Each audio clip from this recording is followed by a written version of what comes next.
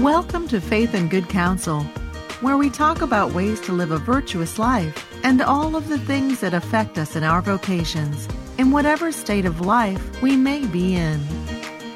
And now your host, Stacy Galino. Hey, y'all.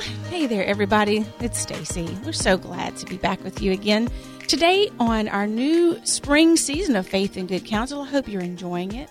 I'm certainly enjoying all the guests and my lovely guest again and / co-host who is with me today, Erin Franco, the humble handmaid. That's right. She's back today. Hey there, Erin. Hey, it is my pleasure to be back. Well, it's always such a good, awesome program, Erin, when you're here with me because you have so much good wisdom, pearls of wisdom, may I say, to offer to all of us. And you've got an especially good one today. And I just love our topic. This is our topic, y'all. When happily ever after meets reality. Don't you love that? I didn't come up with that. That's Erin. That's why she's here. But it's particular though, right, Erin, to parenthood. So we're talking, because that could apply to so many things, but we're going to talk about it in relation to, and in particular, young parenthood, right? Yes. Yeah, cool. So, I was reflecting on our topic and I was thinking, it came to me, particular saints. I know you thought of Saint Gianna Molla, who is such an example of sacrifice and love, genuine love and charity for one's family. She literally gave her life for the life of her baby. So we will definitely ask for her intercession. But also, Blessed Louis and Zélie Martin, right? The parents of Saint Therese of Lisieux and other many holy children. I forget how many children they had. Quite a passel, huh? Mm-hmm. Quite a few. So, well, welcome everybody to another episode of Faith and Good Counsel. And so please let us join together as we begin our program today. In the name of the Father, and of the Son, and of the Holy Spirit, we pray. Our Father, who art in heaven, hallowed be thy name. Thy kingdom come, thy will be done, on earth as it is in heaven. Give us this day our daily bread, and forgive us our trespasses, as we forgive those who trespass against us. And lead us not into temptation, but deliver us from evil. Amen. And let us ask the intercession of Blessed Louis and Zélie Martin, Saint Gianna Molla, and Saint John Paul II, who, as you know, was the champion of the family. So please pray for us. We need your prayers now more than ever. So, well, Erin, I'm really intrigued with this topic. When happily ever after meets reality. And I'm thinking, how did you come up with this? Maybe you've met some challenges in your reality. Well, Stacy, I hail from well within the first 10 years of marriage, and I have 3 children under the age of 6. So I hail from reality. Yes. From happily ever after on my wedding day to down in the beautiful and the messy and sometimes the trenches of young parenthood. So wait, before you go on, I have a question. When did reality smack you in the face? Oh goodness. Let's think about that. I think it was maybe a kind of a slow thing when I finally realized and I kind of accepted this is really hard. Probably really when I had my first baby sometime in there when I was up weeping in the middle of the night, feeding this fussy baby again and praying my rosary and thinking, this is exhausting and tiring and I don't know what I'm doing and it's not really fun, God. I thought it was going to be fun. Oh, I so remember. It seems like only yesterday. Well, but you have some wisdom. Having said that, you're just in, your 10 years of marriage and you have 3 children. You are there. You are there in reality, and you have plenty to offer us. So I'm just curious, you've got some tips for us today. I do, and I have tips that I'm really trying to live out. I mean, yesterday I was preparing for the show, and I had kind of a rough day. It was just one of those days where I'm like, okay, Erin, you have a blog where you encourage other young mothers. Go read your own posts and prop yourself up. You can do this. Awesome. So I'm trying to live it out, and I really have a heart for sharing any little bits of advice that I find. But So I wanted to start out by telling all young parents that you need to go out and see Mom's Night Out. I think it came out in 2014. Yes, and cute movie. Cute, hysterical. Your husband will like it too. Mine did. He watched it multiple times with me. Oh, the secret's out. Uh-oh. But they have this scene in the movie kind of early on. She's the main character. Her name's Allie, and she has 3 small children. And she and her husband and children are going out somewhere one evening. And they pull up to a stoplight, and there are a pair of newlyweds in a little sports car next door, and they're being all lovey-dovey and have ribbons and cans, floating behind the car. And she leans over and says, "Hey, guys, I just wanted to tell you congratulations." And then it kind of hits her. Something kind of hits her and comes over her, and she goes, "And you know what? I just want to tell you, too, you don't even know how hard it's going to get." And she's just in a tough season and doesn't know how to handle it. And it's just hysterical what she ends up saying to them. And they're horrified, of course. Oh, because they are not in reality just yet. They're about to be on their honeymoon, right? The honeymoon phase, which is glorious and a great gift. Yeah. So, but really there is so much stretching and growing that you do, I think, especially these first few years when you're having children. A lot in your marriage is stretching and changing and growing, and a lot in you. And I think one thing that I try to come to terms with every day is that as a mom, I am I'm forced to serve my family and do all of these things. When that baby cries, I have to get up and go feed the baby. I have to get some kind of dinner on the table. I have to get laundry done. And so I think spiritually, you have to get to the point where you choose that service, and and not even surrendering, but you go from being forced to do it and having it taken from you to giving it on your own. And that's something I think you really have to, it's a daily thing. Yeah, I think it's quite an adjustment. Mm-hmm. And I don't think, would you agree, Erin, that in your life, no one has ever needed you more than your newborn child. Mm-hmm. And that in itself, knowing that you are the sole mother, there are 2 parents, but there's only one mama, and it's you. And usually that's what all the way through, infanthood to young childhood and so forth. I mean, mamas are it. They're the center, that heart of the home. And so mama, mama, it's constant. It never stops. Excuse me. You're talking about something, idea of serving your family and being forced to do something versus choosing to do something. That forced to do something, those thoughts and ideas, they kind of ring to me of more of a feministic ideal, or feminist ideas, I should say, that are out there that cause people to reject motherhood. And you can see how you can kind of go down that hill because we're surrounded with these messages about motherhood is bad and you don't have control of your life. But you're talking about something that's very countercultural. And I have to say, the countenance of which and the radiance of which shows through you. It's with great love that you do these things. And so, we don't want angry and bitter.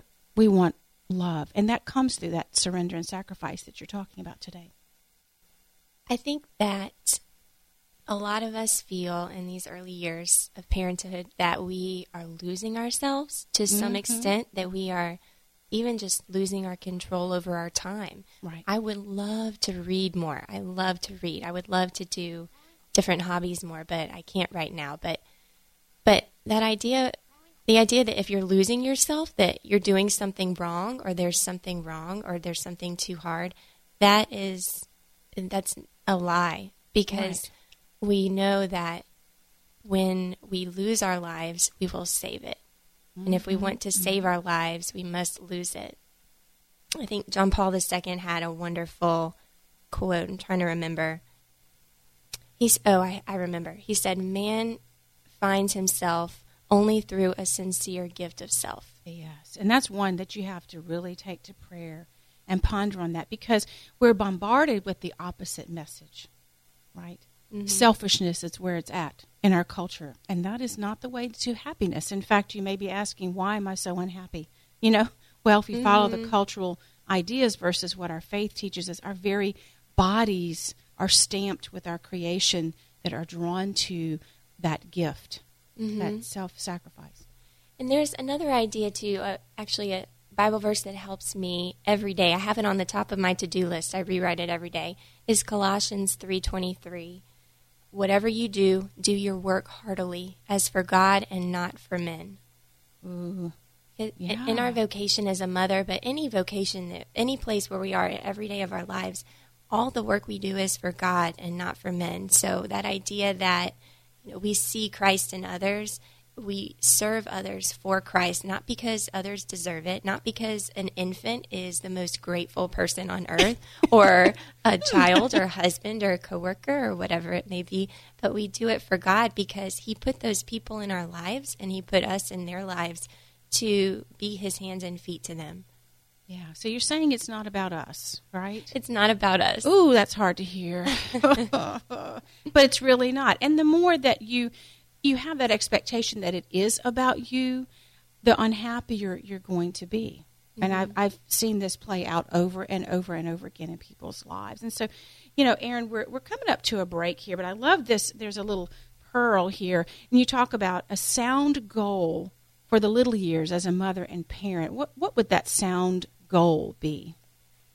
I think the goal is to trust, to grow in your trust in God, to persevere, and to humble yourself before the task that God has put before you, to bloom where you're planted.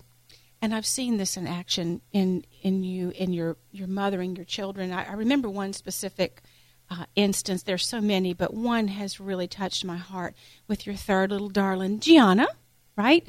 Named after Saint Gianna. Yes, she was a little infant, and she was beginning to squirm a little bit, and she was getting hungry. And I just remember you preparing, and there was a lot of chaos going on in other parts of the house and so forth, and you attuned to your child, and you said, "It is my pleasure. Are you hungry? It's my pleasure to feed you now."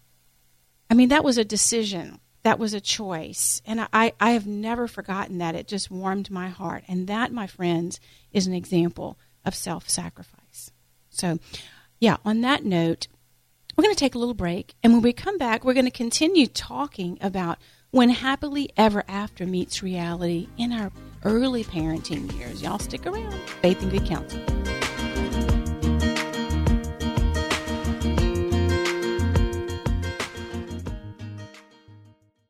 Hi there, I'm Dr. Greg Popchak. And I'm Lisa Popchak. Together we're the hosts of More to Life, a call-in program focusing on leading a more abundant marriage, family, and personal life. Join us weekdays at 11 Central as we apply both the wisdom of St. John Paul II's theology of the body and insights from contemporary psychology to help you become everything you were created to be. Tune in and call in with your questions. That's More to Life, weekdays at 11 Central, right here on Catholic Community Radio.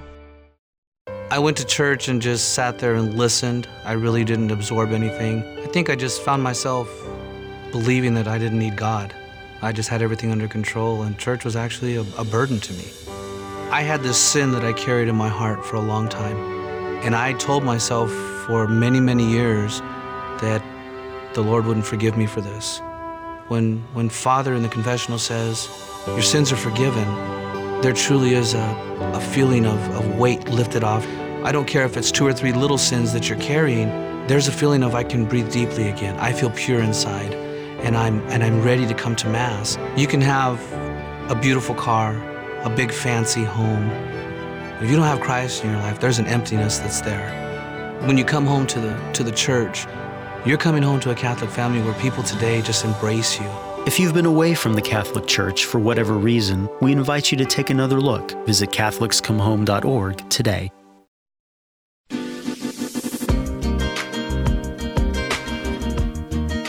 Welcome back, everybody. You're listening to Faith and Good Counsel. I'm Stacy Galino, your host.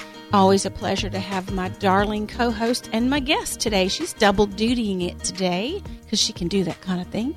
That's Erin Franco, the humble handmaid. Hey there, darling. Hello. I'm loving our topic today. The topic that Aaron brought is when happily ever after meets reality. And boy, can we kind of relate to that in so many aspects of our life. We have these expectations, that we seem to have that are informed by our culture and other, maybe past experiences in life and our own parenting experiences and what have you. But Aaron is talking today about something very countercultural with regard to happily ever after, then meeting reality, specific to early parenthood. And she's got some tips for us today. We've been talking about those in the previous segment. We talked about how losing yourself is really the name of the game, and that's in any vocation, but especially in parenthood. Now, I don't know how many secular people, mindseted folk, would say losing yourself is something to be strived for, but in our faith teaches us the beauty of it. And then being impelled to give, such as when you have a brand new baby, versus choosing to give. And I see this played out in my relationship with Erin and her beautiful children, and I have to tell you, it is beautiful. But we've got some other topics. I know one of them, I think, one of those tips, Erin, is the importance of like-minded people in your network of friends. Can you talk a little bit about that and how that impacts your parenting and reality? Community is so important. That's something that the Lord really blessed my husband Michael and I with when we first started having children, and really our entire marriage. But we have really learned the importance of having a like-minded community faith-wise.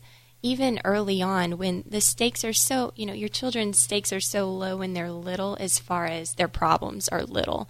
But when their problems start getting bigger, when you get maybe into elementary school and middle school and beyond, to have that community of people and have your children's friends even be parented by people that view the world and parent their children toward the same goal that you have. I can imagine, though I'm not quite there yet, how important that must be. Even sending your child over, for example, when they're a little older, to a sleepover, and knowing what kind of movies will be watched and what kind of movies will not be watched at the sleepover. Yeah, we have had experiences with this kind of thing in our own parenting, and as my children have gotten older, I was very careful. They will tell you that, and yet worldly influences harmed my children. One in particular, and so small. Really, Erin, what you're talking about is a small Christian community. Mm-hmm. But even more so, just because someone says they're Christian, they're Catholic, the values and the morals really need to be very, very similar, because there's a wide berth of opinions about what constitute Christian Catholic behavior. And so I would just add to that, how important it is to know that, people are of that like-mindedness. I want you to actually speak more about that. But I'm reflecting back, and yeah. So what about another tip? I think a big tip that I have, despite all of the beauty and the messiness and the hard days that I sometimes have, having 3 children in 7 years so far, I want to say that it is such a blessing and a gift to seek the will of God in planning your family, rather than what you feel, even as a couple, what you feel or think that you can do. My husband and I have been in the place where we have waited anxiously for a little one. We've been in a place where we've been surprised by a pregnancy. We've been in the place where we've lost a pregnancy. We have really learned that God is in full control, and that He has a perfect plan that brings everything together for our good. I always get asked, what's your number? When are you guys going to stop having kids? And I tell them, I think maybe like a lot of teenage girls, when I was a teenager, with my friends, we had a list that we made of all of the perfect things that we wanted for our future husband. And we listed out all of the qualities that we wanted that would be perfect for us. And then the guy that the Lord actually brought to me had a lot of those things on the list, but there are a lot of other wonderful things that I wouldn't have even known to put on the list. Right. Right. Because you've grown in your faith and your devotion and your spirituality and your charism and your devotion to the Lord. And when you have that posture of openness and receptivity, He informs you. And then your desires change. Do you know? It's so and so incredibly beautiful. So, again, you're speaking about, when friends ask you what is your number or things like that, it's coming from that secular mindset of we are in control up to and including our own bodies, our fertility. Do you know? And what you've described in both here today and in past programs is that openness to God's will. Yes, I've understood that you and your husband use Creighton model, if I'm not mistaken. Family planning. Yes, and so there's a discernment every month, and an openness to God's will, and also the way in which you, Aaron, momentarily ago spoke about that openness to the quote surprise pregnancy, the loss, which is really, really sad, as well as, planning, if you will, a pregnancy. So you have the freedom to do that within the faith through a method, a beautiful method, the Creighton model. But it's with the understanding at the crux that you are not in control, that the Lord is the giver of life. Mm-hmm. Yeah, absolutely. And it is a hard thing. I didn't know how hard it was going to be before I got married and before, we entered into that state being married. And that's something that I think maybe, we need to hear more before we get married, that it's going to be hard. But I read a book a while back that really put it into perspective. Natural family planning, or planning your family size as a faithful Catholic person, is really hard. But it is such a lesser hard, or a better hard, and a purposeful hard than all the rest of it. Yeah, I would agree with that. And that all of it's hard. Life is hard. Okay, we're told we're going to have crosses. But even with the very best of medical technology as we have it today, is still imperfect. And how crushing is it when we don't even realize that we've been fed that we are in total control of our bodies and our lives and so forth. How devastating it is when something happens and you have to face the fact that you are not in control. That is very hard for people to assimilate within themselves, and it leads to anxiety and depression and all these other things. At least at a minimum contributes to it, because we have this expectation out here that you may not even realize you have, because it's just we're surrounded with it. And then you have something happen that was totally unexpected, and you don't really have, I guess, maybe potentially a foundation of faith, of redemptive suffering from which to understand it and process it. But the Lord uses those when we're open. He will use those experiences to teach us that. So I love planning the size of your family as a tip when happily ever after meets reality. Again, there's that element of surrender there, but it's it's not like the white flag, it's glorious. It's glorious. Well, what about when somebody is having trouble, Aaron, and legitimately, and is really, really struggling, and in that pit of confusion, what would you recommend? I think one thing that I would definitely tell couples is something, actually I read something a few years ago. It said that it takes an average of 6 years for a couple having serious marital problems or problems within their family or marriage to get help, to ask for help outside of just discussing it. Yeah, and that's the average.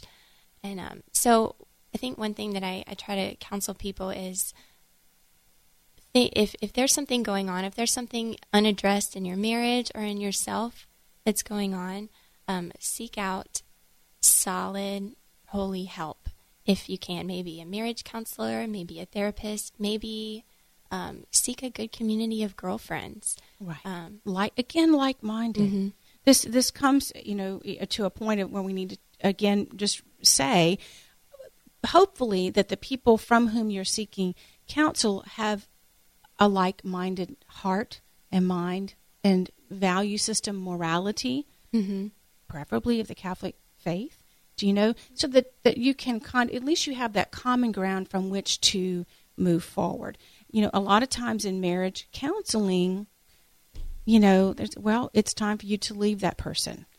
I mean, you do hear this. I hear it a lot. And it's not, that would not be the Catholic viewpoint that at least we need to try to work on it from the beauty of our Catholic faith. And so I would just add that to what you said. And just don't be afraid.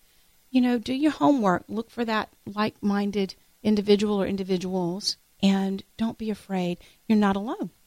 You know, you have that delusion that we're alone in our suffering, that everybody else is doing great, and we're the only ones suffering here. You know, don't you do that? There are so many U2s out there. Yeah. So many. Exactly. And I really, there's such a plethora of really great blogs even out there. And blogs are especially, like, I'm a blogger. I blog at humblehandmade.com. And so I know firsthand there are a lot of great women out there and great online communities where you can find your U2s and you can find solid Catholic advice. Yeah. So what are some of those good blogs? Because you mentioned humblehandmade.com, Mm-hmm. which I highly recommend. I'm a regular reader of your blog. Yeah. Conversion Diary, Jennifer Fulweiler. Oh, yeah. Carrots for Michaelmas, Haley Stewart is a good one. Fountains of Home. Hallie Lord is a great one on marriage. Really like her a lot. Katie Seba. Katie Seba at The Catholic Wife is a good friend. Even Simca Fisher, she's written a couple of books, and her blog is good as well. Yeah, and so there's a lot of information out there that you can tap into, and to begin to kind of wade through and learn more about the concepts and the pearls of wisdom that Erin has been sharing today. Well, you've shared so much, Erin. Beautiful, beautiful tips and wisdom. Is there one final tip or piece of wisdom that you could share with us as you kind of think back over Happily Ever After meets reality? I would say cling to hope that your marriage has as much potential, your family has as much potential as God has power. And I would say you cannot outgive God. Absolutely. Thank God. There's our Creator.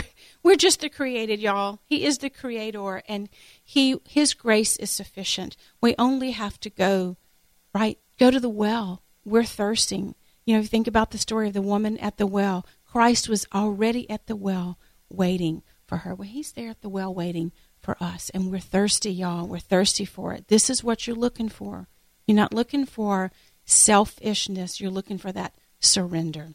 So thank y'all so much for being with us today. I hope you've enjoyed this episode of Faith and Good Counsel with Stacy Galino, my guest today, Erin Franco, the Humble Handmaid. And until next time, Pax Christi, y'all. We'll see you next time. Bye-bye.